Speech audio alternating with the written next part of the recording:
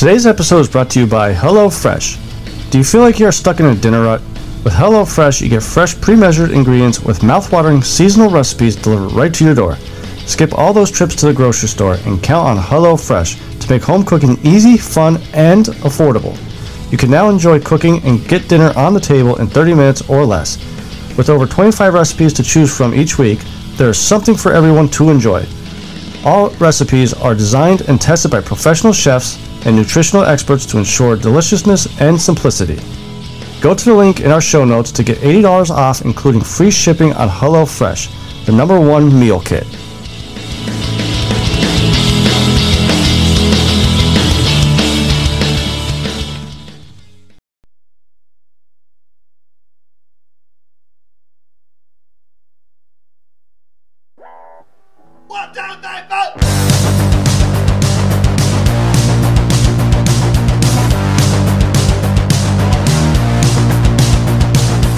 You heard the rest.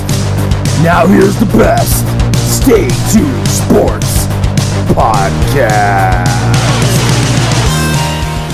And hello there, all you Stay Tuners. Welcome back to another episode of Stay Tuned Sports. It's your good friend Jimbo here, with a rolling thunderstorm going on in the background. So you guys may hear some thunder, and well, you can't really see the lightning because I'm recording here, but so hopefully we can get through this show before I lose power. Hopefully we don't lose power, but you know, it's still a little warm here, so would like to keep the power on so I could put the AC back on because it's a little warm in the room here recording. But hopefully you guys are having a good week. We had the NFL back this week, kicking off week 1. I was happy with how my team looked, even though it was the Atlanta Falcons. I know our friend over there at Max Graphics and the NSRA driver, Chris Darling, wasn't too happy, and Ben Adams wasn't too happy. I kept my trash talk with them at a minimum because I wasn't sure to what to expect with Hurts and the Eagles, but we'll talk about that game a little later on. Obviously, you're going to talk about the Notre Dame game, how just horrendous this team is, scathing by 2 unranked teams, and just terrible, But as far as the Notre Dame schedule, though, it only gets tougher, So, but before we really get into the show, because there's other topics that we're going to talk about too that I want to bring up. Head over to StayTunedSports.net. There's some thunder there, in case you guys heard it. StayTunedSports.net, so you can follow all of our social media accounts, which is right on the right-hand side there. And we have the merch tab up top there. Going to add some, with fall coming, maybe update some of the hoodies and things like that. And also visit betangles.com. I have a link there on the website as well. Get all your betting odds and all that stuff. Live scores for $10 a month. It's advice and stuff like that too. So if you don't want to buy any merch from our website, head over to www.buymeacoffee.com/STSports, and it's just another way to help show your support towards the show. And like I always say, anything that you guys donate to the show is going right back into the giveaways, which, if you guys were following our Facebook and Twitter account on Thursday, I believe I announced it, we did a little giveaway for Facebook posts and Twitter posts. And we had 2 winners. Both winners got $25 gift cards from Amazon. Not going to do it every week because, kind of does get a little expensive, but definitely going to do some more giveaways in the near future. Not going to go very long. But, so, like I said, started talking about the Notre Dame game a little bit.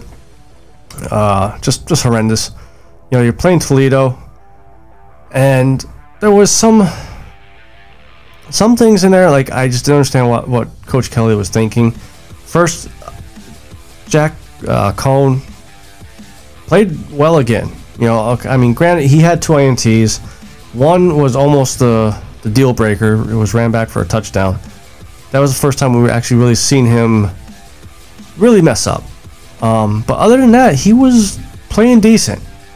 And why I bring this up is, I believe it was late second quarter or early third quarter, Coach Kelly pulled him out because he wanted to get, quote, a spark in his team. And they brought in the freshman quarterback,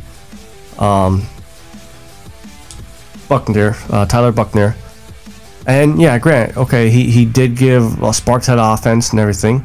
But here's the thing. Toledo wasn't playing or game planning for this kid. They were game planning for Jack Cohen. So now that you pretty much announced to the world that you're probably going to have to run a two quarterback system, they're going to start game plan for both quarterbacks. The problem is with this team on offense, and I've said it last week after the Florida State game, is this offensive line. Once again, the running game was tough going, and passing wise, I mean, granted, this game he got sacked 6 times. Jack Cohen got sacked, but the offensive line is not getting any push up front. Now, why would you pull out a player that was playing well, okay, making some good passes? Other than that, one INT was a terrible pass on him. Start benching some of these offensive linemen. I mean, you got probably 50, 60 players on that team, probably carrying 10, 15 offensive linemen. Why not see what the other kids could do? Maybe maybe you got like a diamond in the rough that you don't know about, and you're just putting this makeshift offensive line out there. Keep shifting it, because after this week, they play Purdue this weekend. After this weekend, you got 3 straight ranked teams. I believe it's Wisconsin after Purdue, and then there's Virginia's in there, and UCF, or I forget who the other team is, but they're all top 15 teams. And you drop down to 12th. I mean, you're supposed to be a playoff team, and that's the other thing about Jack Cohen. I actually feel bad for him. You transfer this team probably hoping to play on a team that's a playoff caliber team, and this is how the team is playing. And he's a senior, so this is it for him. This is his last chance to try to win a championship with a team. Defensively, still giving up big plays. And we're not wrapping up. It's kind of like, the past year or two, I would say, we kind of clamped down on the missed tackles. But we're back to trying to do shoelace tackles and everything instead of just wrapping them up. Defensive line's getting back there. Just not wrapping them up. Have to wrap them up, get these sacks, put the pressure on their offense to do something, because we have a quarterback. It's got to get that running game going. If we could get that running game going, that is going to open up so much more of this offense. Our tight end, you could see the chemistry between Jack Cohen and our tight end, Mayer, especially at the end of the game here. Another reason why I just falling in love with Jack Cohen is pretty much the last drive of the fourth quarter there. I think they were at the 40-yard line or 50. It was pretty close to midfield, and connected on a pass, I believe to Mayer, and it took a timeout or was going on a commercial break or something. And when it came back here, when Cohen passed, he hit off Toledo's helmet, dislocating his finger. Most of the time, that player's done. He ran over to the trainer popped it back in, comes in, scores the game-winning touchdown. And probably that, just the gutsiest play. I mean, you could see, they showed it too, which I was kind of funny watching. Usually they cut away from it or something. But, it wasn't easy. It wasn't, definitely was hurting. So he definitely has shown that he's tough. And in 2 games, 1 bad play. Think he should be a starter. I don't think we should do this whole 2 quarterback system. We tried it with Ian Book and Golston. Didn't work. Once we went to Ian Book, our offense was good. We had one of our better running attacks, and that's the thing with this offensive line too, is we've produced a lot of offensive linemen the past few seasons, and if you want to be known as O-line University, you need to get your shit together. They need, and I'm hoping that by being dropped down to 12th, opens their eyes, because after this week, if they end up in overtime or only win by 5 points, they're going to have a rude awakening going up against Wisconsin. I expect, if we only win by 5 points, I expect Wisconsin to just trounce us by 20. That's going to be my prediction right now. But hopefully Notre Dame comes out this week swinging and just punches Purdue right in the mouth and gets that running game going. How they have scripted plays and everything like that. I would go first 7 plays, no matter what they get, run it. Get that offensive line going. Get some confidence in that offensive line early. So that way, late in the game, you can run it down and just tire out Purdue.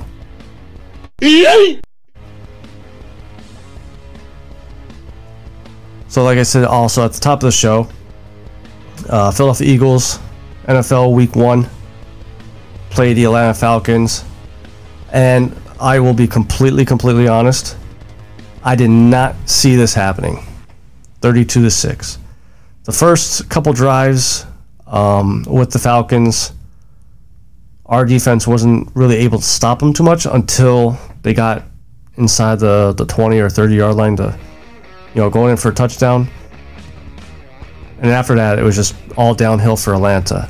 But Jalen Hurts looked really good. I'll give him credit. Now, granted, I'm going with my saying here. It's only 1 game, so let's pump the brakes on calling him franchise quarterback, give him a $100 million quarterback contract or whatever. But he looked really good. The running game was there. Defensively, I think we still got to clean up some things, even though we only gave up 6 points. Defensively, mostly the cornerbacks gotta get a little better. We didn't get up no big plays, which is huge. But we definitely have to give that line a little bit more time to get in the backfield. We only had 3 sacks this game, which, if you watched the Falcons left tackle, I really thought there was more sacks than that. He just looked like a fish out of water. And I don't put the blame on him. I put the blame on Falcons head coach. You see he's getting blown up. You see he's getting pushed back into the quarterback, back into the running backs. Why are you not giving him any help? Especially against Hargrave, who had a really good preseason. So, you had the film on the Eagles, whether it be preseason or not. You seen Hargrave was blown up the middle there. Gotta give him help. It was also good to see the balanced offense. There was 35 passes compared to 31 rushes, which maybe 4 or 5 of those rushes may have been just scrambles that were pass plays. But Miles Sanders had a good game, 76 yards. Which all I want to see out of him this year is to stay healthy and a 1,000-yard rushing season.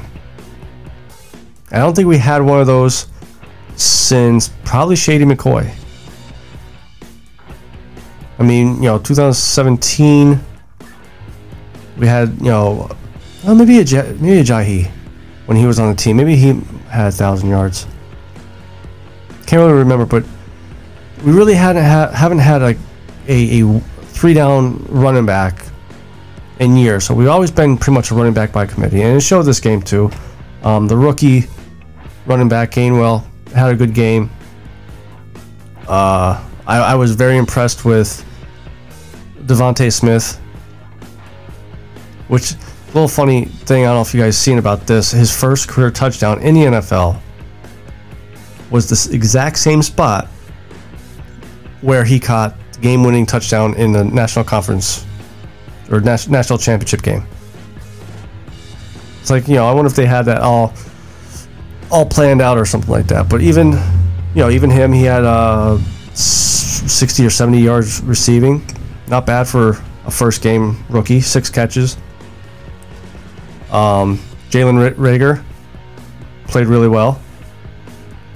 And the one story that I want to take out of this game too is Zach Ertz and Dallas Goedert. Both guys are pretty much playing out their contract. They're on the last years of their contract with the Eagles. In the beginning of the offseason, we were supposedly going to give Goddard an extension and trade Zach Ertz away. But then something happened where Zach Ertz said, I mend the fences, and then all of a sudden Dallas Goedert was possibly going to get traded, and the extension was off the table. So obviously, both these guys are going to be playing their hardest to either A, get the best contract they can with the Eagles, or get the best contract in free agency. And that's only going to make that position that much better for the Eagles. Unfortunately, with Zach Ertz, he missed pretty much the whole second half of the game, and I'm curious to see how he responds this week against San Fran, because if he starts getting hurt, does that mean he's finally hitting his end of his prime? Is he going to start showing signs of oldness? So if you had to ask me who I would rather sign to an extension right now, I like Ertz. I always have. I liked it when we drafted him, and to this day I still like him. It's nothing, not knock on him or anything like that, but he is older. I would rather sign Goddard. Probably could sign him to a cheaper contract extension compared to what probably Ertz is going to want or ask for, and probably get the same production out of Goddard that you would with Ertz. Because again, you gotta remember, we're not signing. Teams don't sign players for what they did in the past. They're signing them for what they think they'll do in the future. That's why you always see these players come out and say that I'm underpaid because my stats are at the top of the line there. I'm getting paid like a bottom line tight end. Well, I think Goddard would be showing that he's going to have more production over the next couple of years compared to Ertz. So that's why I would sign Goddard to an extension compared to Zach Ertz. But we have San Fran this week. San Fran is like the new Philadelphia Eagles, injury plagued. They lost their starting run back this past week. Last year, I think it was last year, they lost Bosa to the ACL. So this game I thought would have been a lot more competitive going into it, but this is starting to slowly feel more like I hate to say, another Atlanta Falcons game. And I'm not saying that we're going to win 32-6. I think there's going to be more of a fight in this game with the Niners than there was with the Falcons. But I could see us pulling out the win here, which is funny because going into the season, I thought, Falcons I thought we could beat in a close game. I thought the Niners could beat us. And then I think we have the Chiefs next week or week 4. So like in 4 weeks, I thought we would be 1-3. We have the potential to be at least 2 wins right off the bat. Oh, and by the way, screw Chris Sims. He doesn't know what he's talking about when it comes to quarterbacks anyways. Putting Jalen Hurts below a backup quarterback in his rankings. Hopefully Jalen Hurts could shut him up and Chris Sims could lose his job and shut up.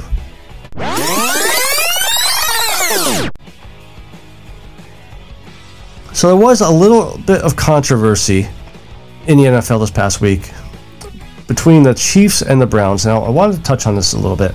So there was a play early on in the game. The Chiefs were running the ball, ran out of bounds, and Ronnie Harrison was coming in for a tackle. Chiefs running back was on the ground, and Ronnie Harrison, when he was getting up or trying to get away from the running back, stepped on the player, which the running backs coach of Kansas City, Greg Lewis, came over, pushed Ronnie Harrison, away from his player. Ronnie Harrison retaliated and pushed Greg Lewis's head and kind of knocking off his headset and all that stuff. Ronnie Harrison gets the penalty put on and gets ejected from the game. Greg Lewis did not. Now there's some of Ronnie Harrison's teammates and even the head coach coming to his defense. They all agree that in a situation like that, Ronnie Harrison's got to show a little bit more composure, which we know we very rarely see that with these players. Their adrenaline's pumping. And if you really watch that video, Greg Lewis came running over and pushed Ronnie Harrison away because it seemed like Harrison was stepping on purpose. If you watch that video, it wasn't. It wasn't purpose. He wasn't stepping on purposely. If anything, he kind of more lost his balance a little bit and trying to regain his balance by putting his foot down. Just happened that hit the running back was right there. I wish that if a player gets ejected from a game for pushing a player or punching a player or a coach or whatnot, and I don't think they do this, but I wish they would go back. Okay, so and so is ejected. Go back and review that play, because I'm sick and tired of seeing the whole. Second man always gets caught. And again, I understand. These players are supposed to show a little bit more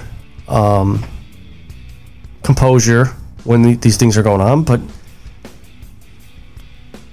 dude, their adrenaline's pumping so hard. They got enough stuff to worry about instead of a coach. For all we know, the coach purposely did this to try to get Ronnie Harrison ejected, who's one of the Browns' better defensive players. And Greg Lewis gets to stay on the sideline and coaches his team. I just wish that the NFL could change a rule or put a rule in there that if any player or coach is ejected for punching or pushing, that the play gets automatically reviewed to see why they did that.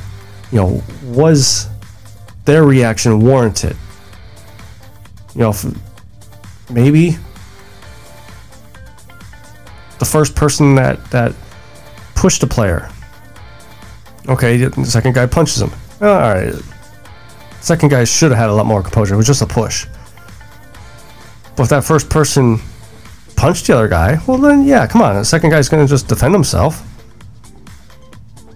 So I definitely think not only Ronnie Harrison should have been ejected. I mean, that was the right call. But the coach should have been ejected from the game too. And the NFL came out and said that Harrison won't be suspended. But if they want to make this right, you don't fine him either. Otherwise, if you do fine him, you fine the Kansas City coach and you suspend him for one game for getting involved. You cannot have that happen.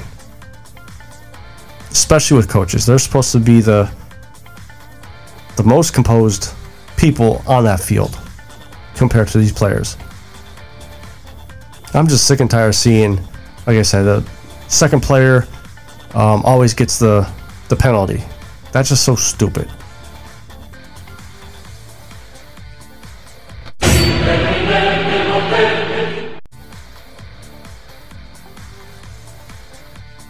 So before we do our combat corner, because we got UFC fights this week, which look decent, not the best, but not the worst. We are going to do our blue picks.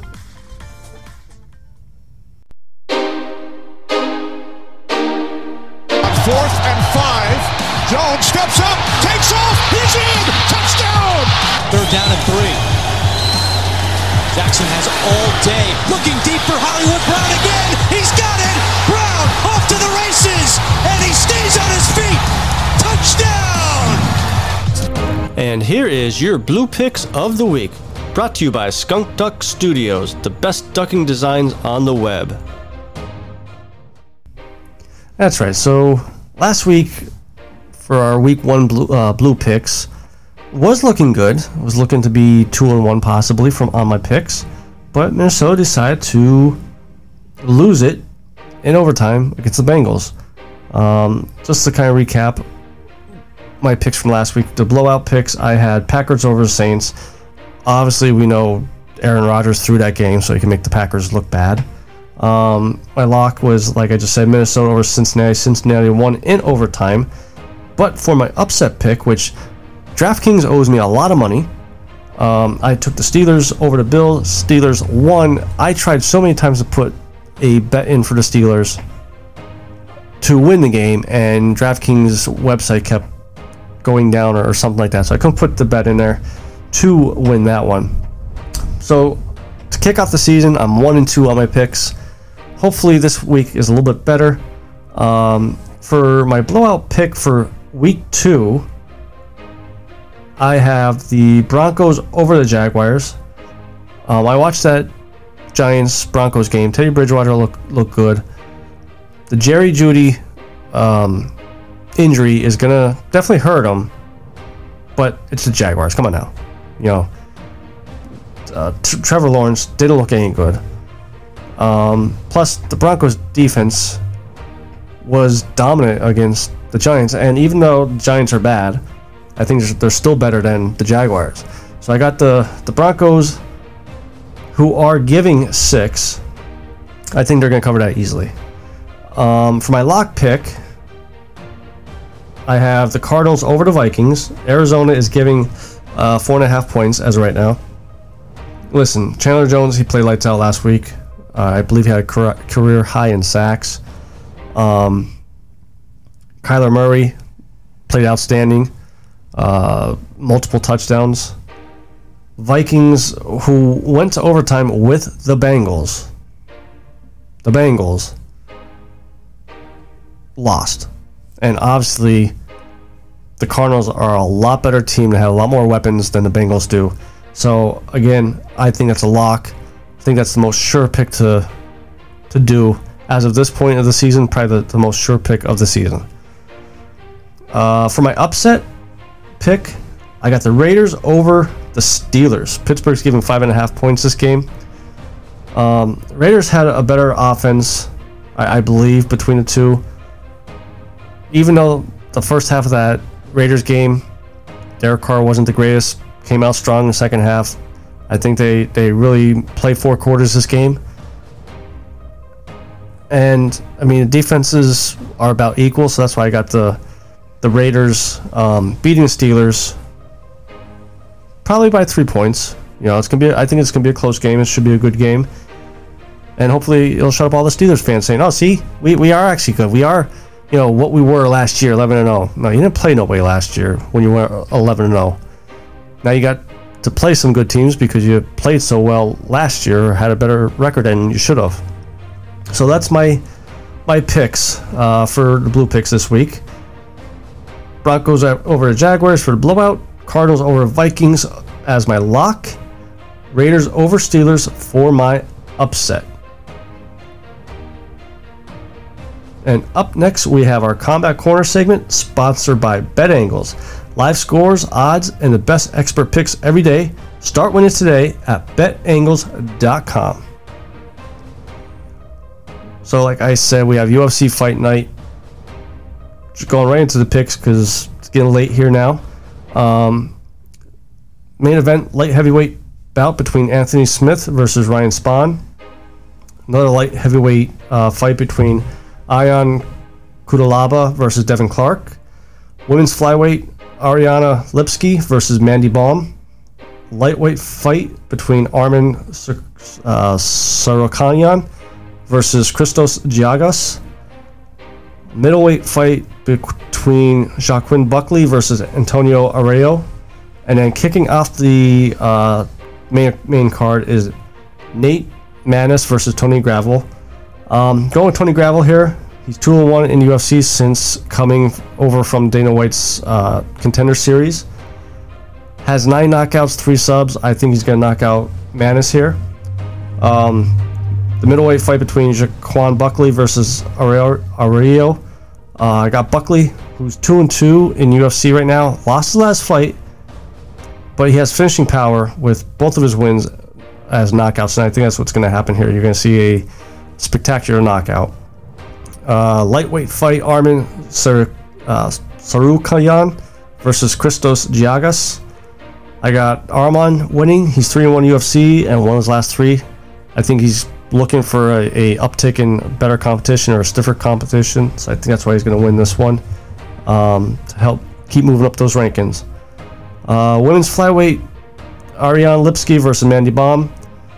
Lipski's 2-3 in her last 5 fights. Baum is actually making her UFC debut, but won her last fight in Bellator. I know the big talk is UFC is far superior than Bellator's talent, but there's some parts of UFC that's not as good and Bellator is good at. I think the women's flyweight is about equal, so I think Mandy Baum is going to pull this off and win that fight. Co-main event is Ion Cutelaba versus Devin Clark. Going with Clark here just because Ion is 3-1-1 in his last 5. Clark is 3-2. As long as he stays off the ground, I think he pulls this out. Then for the main event, Anthony Smith versus Ryan Spahn. Listen, I like Anthony Smith. He's tough. He just doesn't know when to say enough's enough. But like I said, past couple fights, even though he won his last 2 fights against lesser competition, I think he's past his prime. I think he's past the time, like his time to get that belt. So I'm going with Spahn here. Who's actually 4-1 in his last 5 fights here. Spahn as my last pick for the UFC Fight Night. I may be on the Twitter. Definitely be doing some Twitter for Notre Dame. So make sure you guys head over to staytunesports.net so that way you can click the Twitter link there, follow us, and you could chime in with some of my comments about Notre Dame or Fight Nights or Bare Knuckle.